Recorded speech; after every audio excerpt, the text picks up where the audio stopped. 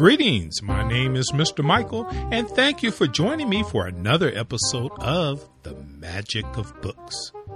Today, it is my great pleasure to bring to you two stories from the Brothers Grimm. The first is called The Old Man and His Grandson. Then second, we have one simply entitled The Nail. And here we go.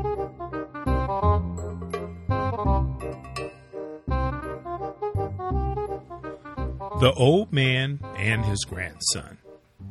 There was once a very old man whose eyes had become dim, his ears dull of hearing, his knees trembled, and when he sat at the table, he could hardly hold the spoon and spilt the soup on the tablecloth or let it run out of his mouth.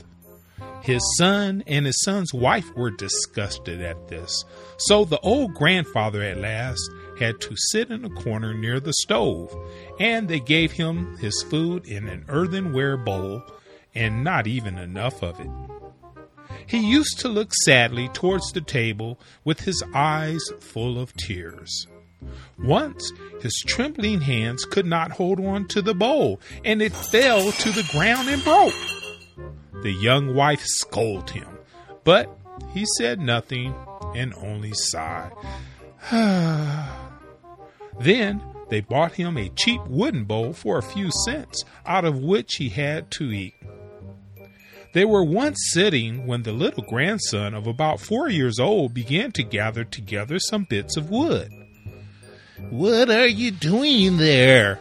asked the grandfather. "I am making a little trowel," answered the child, "for father and mother to eat out of when I am big." The man and his wife heard this and looked at each other for a while, then began to cry. They took the old grandfather to the table, and from that point on, always let him eat with them, and never again said nothing if he did spill a little of anything.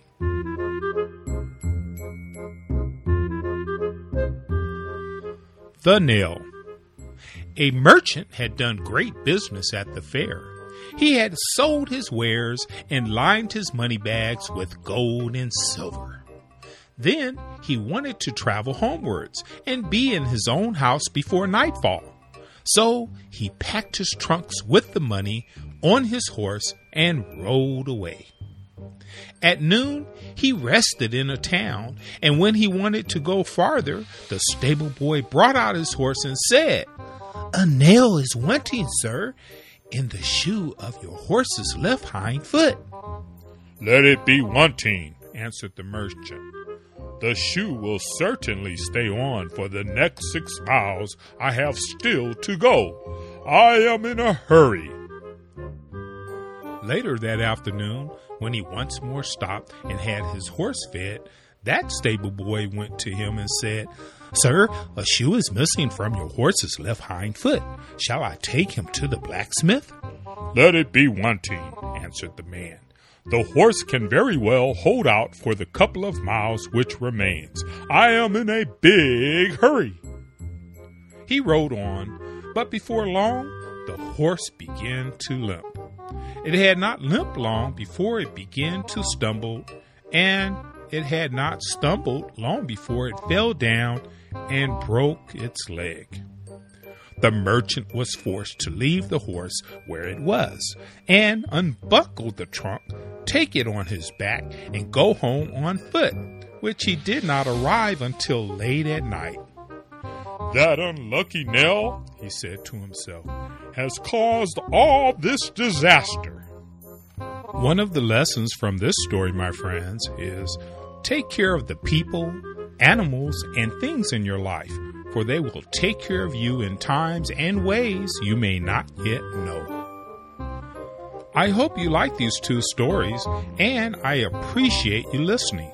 My name is Mr. Michael, and this has been The Magic of Books.